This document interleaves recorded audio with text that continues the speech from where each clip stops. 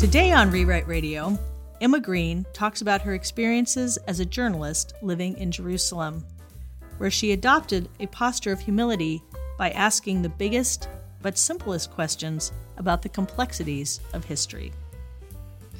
My name is Jennifer Holberg, and I am the co-director of the Calvin Center for Faith and Writing. Emma Green is a staff writer for The New Yorker. She previously was on staff for The Atlantic, covering politics, policy, and religion. In 2018, Green won the Religion News Association's First Place Award in Religion News Analysis, and she spent that year reporting from Israel and Palestine. Her work has also appeared in outlets including The New York Times, The Washington Post, and NPR. And now, from the 2018 Festival of Faith and Writing, Emma Green. You are here. This is Rewrite Radio, a podcast from This is Rewrite Radio. This is Rewrite Radio. Thank you all for coming. It's what makes us more human because it connects us. Just look at this world. A podcast from the Festival of Faith and Writing. It is so good to be with you all here in Grand Rapids. A secret about me is that I'm obsessed with Grand Rapids, and I think it's the most interesting city. So it's really my pleasure to be able to come here and share with you all as we talk about faith and writing and literature and all of the wonderful topics here at the festival. So I should start out by telling you a little bit about me and why specifically I'm talking about the Holy Land, and give you some caveats before we dive into my notebook, so to speak. So I've been living in Jerusalem since the middle of last summer for about 8 months now, and I'm there on assignment in part because The Atlantic has a grant to expand our global religion coverage. The idea was to be able to go beyond the shores of America, both to keep our home situation domestically in the back of my mind, but also to sort of look more broadly at these bigger questions and bigger themes that animate global religion. And as I've been there, I'm not a few things, and I want to bring those caveats into this conversation with you. The first thing that I'm not is a foreign affairs, foreign policy, hard-hitting Israel-Palestine reporter. And I make that distinction for a few reasons. The first is that there are veteran reporters who have been in Israel-Palestine for a long time and know the ins and outs of the place, have done technical reporting on the domestic political issues and the conflict and the two-state solution that I just have not touched in my reporting in Jerusalem. So I want to make it clear that that has not been what I've been up to. And the second thing, which I'm almost trembling to say before you because it sort of negates the premise of the talk, but not entirely, hopefully, is that I'm not an expert. And the reason why I say that will hopefully become clear over the course of my talk. But one of the biggest takeaways that I've had from my time in the Holy Land is how complex it is. You know, it's my theory as a reporter generally that the more you get to know a topic, the more you realize that you're never going to learn anything about it and it's impossible to master it. But in particular, when it comes to Jerusalem, when it comes to Israel, when it comes to Palestine, there's so much history, so much complexity, so many different stakeholders and constituencies that to be truly an expert takes an enormous amount of experience and time and detail and richness. And I just want to be here. Hopefully you'll walk with me in this in a posture of humility, which is to say I've gone with questions, I've gone to learn, I've gone to observe, I've gone to be a reporter in the best way that I can. And often being a reporter means starting from zero. Asking the dumbest questions and the questions that are sort of the biggest and the looming and the most conceptual. And that's yielded some gains for me that I want to share with you, but that's sort of the posture that I'm operating from. The other caveat that I want to bring into this conversation, which is not going to be possible, but I'll try, is as much as possible, I would like to talk about this topic in a politically neutral way. And the reason why I said it's not possible is that neutrality or journalistic objectivity in general is a total myth and a total lie. There's no such thing as being completely objective or neutral. But I want to try to talk about this from the perspective of an analytical observer, a person who's living there for a time but is not of there, is not an owner of that place, and not being too invested on one side or another in sort of a political framework, which we'll talk about a little bit later on. So those are my goals and those are my postures, and I'm hopeful that you'll be willing to walk along with me as we go through the challenges of reporting from the Holy Land.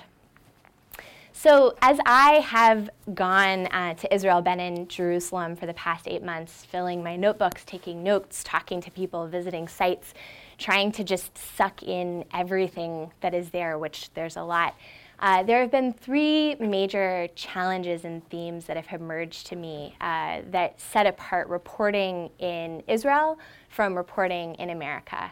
And I think specifically reporting in Jerusalem is actually its own sort of realm and world. The first major challenge is the challenge of narrative. Anytime someone's writing a story, and particularly when you're operating in the space between long-form magazine journalism and news reporting, which is what I tend to do, you always have to grapple with the challenge of competing narratives. People who say one thing and people who say another thing. People who have this claim to this thing, people have this claim to this thing. That's just part of the process of writing. But in Jerusalem, that is very, very complicated. Historically, this is a land where many peoples have many claims to holy sites, to pieces of territory, to historical lineage. And not only are there these conflicting claims and senses of ownership, but the stakes are very, very high. These are some of the conflicts and sort of senses of self-narrative that matter to more people in the world than just about any other tiny bit of land the size of New Jersey anywhere else. So having to reconcile with that has been really challenging. Particularly, one of the narrative challenges that I've found is trying to bridge the gap between how we talk about Israel-Palestine in the United States and how we talk about it in Israel, or how people talk about it in Israel. And I'll share a story with you along these lines. So as you all are probably familiar, President Trump announced in December that he would officially be moving the embassy of the United States from Tel Aviv, where it's typically been located, to Jerusalem, and he would officially recognize Jerusalem as the capital of Israel. This is controversial because this is a matter of final status for a potential future two-state solution between Israel and Palestine. And so it was widely perceived as sort of jumping ahead of any negotiation that might happen and just giving Jerusalem to Israel rather than recognizing it as potentially a split capital of 2 states in the future. So I tell you this not to sort of get into the technicalities of negotiating the 2-state solution and various diplomatic efforts, but because what I was hearing on TV, reading on Twitter, reading in bylines coming out of America from the perma-pundit class that occupies Washington was that it was going to be crazy. Like, things were going to get crazy in Jerusalem. There were going to be insane protests. It was going to blow up. Everything was going to dissolve. It was going to be the most catastrophic event that we had seen in years in Israel. This was grounded, I think, in some good reason for speculation. There was some basis for this. But what I found as I was reporting in the days and weeks after this announcement was actually that there were a lot more factors locally that were operating underneath the surface about how people were invested in this and what they were thinking about this decision. In particular, I went to the Damascus Gate, which is the big gate that goes into the old city of Jerusalem that's on the side of East Jerusalem, which is the Palestinian-held part of Jerusalem. And this is typically an area of conflict and protest and can be sort of a site of clashes between police and protesters. And I went and, there were protests. There were people there. There was some kerfuffles. There were a few minor injuries. But for the most part, people seemed not to want to engage. I talked to shop owners who were tired of having to shut down because they were afraid that things were going to happen. I talked to a young man who said he came out, he had energy to get out, he wanted to demonstrate that he objected to this decision, but mostly he wanted to just keep his job fixing air conditioners in Beersheba and didn't really want to sort of have this embattled conflict characterize his life. So seeing these things happening in Jerusalem and seeing how much they contrasted with what I was hearing from America about what was supposed to be happening in Jerusalem was a red flag for me about the difference between how we predict things, how we conceptualize things, and what's actually happening on the ground, a sort of difference in narrative. Another narrative challenge for me has been the prevalence of a foreign policy framework in thinking about Israel-Palestine. And you'll even hear it in the way that I'm talking about this. That whole story was kind of about foreign policy. But one of the things that's so remarkable about Israel and Palestine being places that are the historical holy sites for so many different peoples is that there isn't actually a ton of religion reporting that goes on there. A lot of times people's stories are talked about in terms of where they sit on one side of a geopolitical conflict or another, what kinds of claims they have in terms of legal status or legal rights, often in terms of violence and protests. And that story can get in the way of reporting all sorts of other stories. This one narrative framework of foreign policy and geopolitics always dominating how we think about this space can sometimes obscure the fact that, for example, the Holy Fire ceremony, which I missed, and I'm so brokenhearted that I missed, during Orthodox Easter, when Orthodox Christians will come into the Church of the Holy Sepulchre, bringing candles, and there's a big ceremony of fire. I'm telling you, I'm brokenhearted as a religion reporter that I wasn't there for it because I had to come back to the States. Not that that's your fault or anything.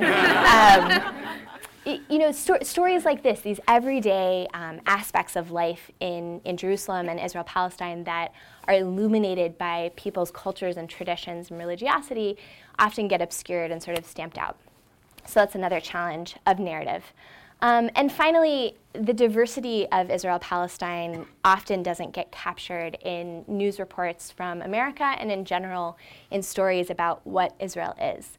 A narrative that I often hear about Israel, especially from the left in the United States, talks a lot about Israel being conceived as a white state, which is a really complicated topic.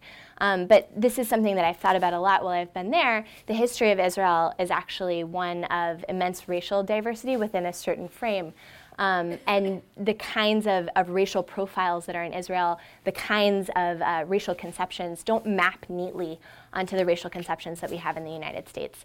So there are all kinds of diversity in religious traditions, in sort of racial and ethnic backgrounds that often get smoothed out when we just reduce Israel-Palestine to being two sides that are Jews versus Muslims and Christians on the side, and not really thinking about all of the vast many diversions of people who are within that category.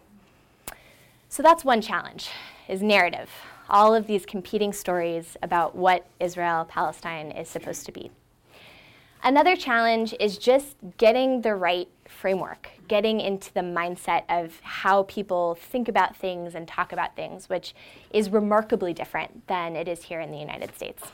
So one major aspect of this that's really resonated with me is the hard distinction here in the States between secular and religious. This idea that you can believe in something, you believe in a religious tradition, you're a Christian, you're a Jew, you're a Muslim, and you believe that, or you don't, you're an atheist, you're secular, sort of two separate things based on a creed that you believe.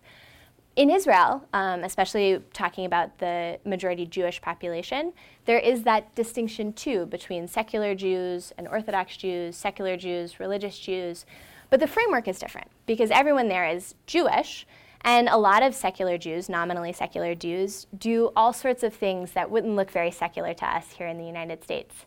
They might light candles on Shabbat, they might have certain things that they won't eat, they might have certain superstitions that they still keep in their house because that was handed down to them from their parents and grandparents. The hard distinction here, the way that I've thought about it, is sort of basing our understanding of faith and religion not just on creed and belief and something that you opt into, but who you are. And in Israel-Palestine, who you are is a religion. That's what defines people. That's how they orient themselves. That's their community. That's their basis. And you can't really separate that out so easily just based on someone not believing in God or thinking that keeping kosher is stupid, not really going to mosque, not really going to church. There are all sorts of Palestinians, again, who we in the United States might call secular, atheist, or agnostic, but who identify firmly as being Christian or Muslim, even if they don't really attend religious services that often. Religion is who you are, and that's sort of a paradigm breaker for me that's been really interesting to try to grapple with and deal with. Also, the political paradigm of Israel is different. We're so used to, in the United States, this default assumption that church and state are separate things, and there's some sort of magical wall that divides them, and if that wall gets breached, then we go to war at the Supreme Court, and things will shake out over time. in Israel, religion dominates everything. And one really strong example for me is the system of marriage. So this is something that the State of Israel adopted from the Ottomans during the formation of the state in 1948. And the system that had been in place is that the Ottomans essentially administratively didn't want to deal with all of the different groups who had their different systems for understanding what marriage was. And Israel, as it turned out, really didn't want to deal with it either. So it kept this same system of rules, which said anyone who gets married in the State of Israel has to be married under the religious court or religious authority of their particular religious tradition. It's true for Christians, it's true for Muslims, it's true for Jews. And what this means is that secular Israelis who don't want to get married under an Orthodox rabbinical court really don't have much luck. A lot of people fly to Cyprus, which is just across the water, a hop, skip, and a jump, to get married and then come back and get their marriages sort of domestically recognized in Israel. Or, for example, if people want to marry across ethnic lines or religious lines, there's no way for them to do that. So an Israeli and a Palestinian getting married have to get married somewhere else, and then come back and get their religion recognized.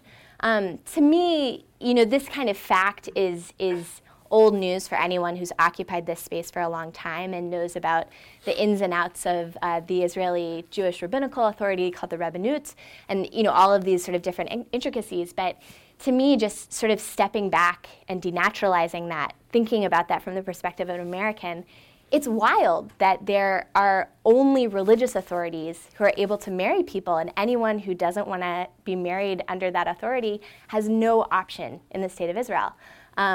It's wild. It's a different political paradigm. And finally, just from a technical point of view, the reporting paradigm in Israel is so wildly different than it is here in the U.S. I lived in Washington, D.C. for almost a decade before I left to go to Jerusalem, and everyone in D.C. is all about their calendars. I mean, got date books for days, appointments scheduled by the 15 minutes. Everyone is very, very sort of nailed down in terms of what they're up to and what they're doing. In Israel, you're going to call up an imam or you call up a Palestinian pastor and say, hey, I'm hoping to talk with you. I'm a journalist. And they'll say, okay, great. Come here in 30 minutes. I'll see you. And they put down the phone and say, okay, all right, we're doing this. Let's go. This is great. It's sort of an adjustment to the sort of hustle and flow style of the Middle East. For me as a reporter, to be going into these communities and have to figure out on the fly what their norms are, how to talk to them, what kinds of things might trigger some sensibilities, what are the issues that are hovering in the back of their mind. And finally, I think just in terms of those paradigms, there's sort of a different reporting paradigm in Israel as well for just the media environment. And I'm using the language of Israel just to sort of go back to that point of neutrality, because I do live in Jerusalem and I spend most of my time in West Jerusalem, which is the Israeli side of Jerusalem. And I spend most of my time in Israel proper, although I do travel into the territories as well. But so this is sort of in that context. The Israeli government is very different in the way that it interacts with the press than the way that the U.S. government interacts with the press. On my phone, I get WhatsApp updates that are press releases from the Israeli government, probably, 3-5 times a day, that have different statements. They tend to really kind of hand stories to reporters in certain directions. And so because of that, there can sometimes be a lack of aggressiveness in certain parts of the press corps. In other parts of the press corps, there is more aggressiveness. But the interaction with the government is really quite different.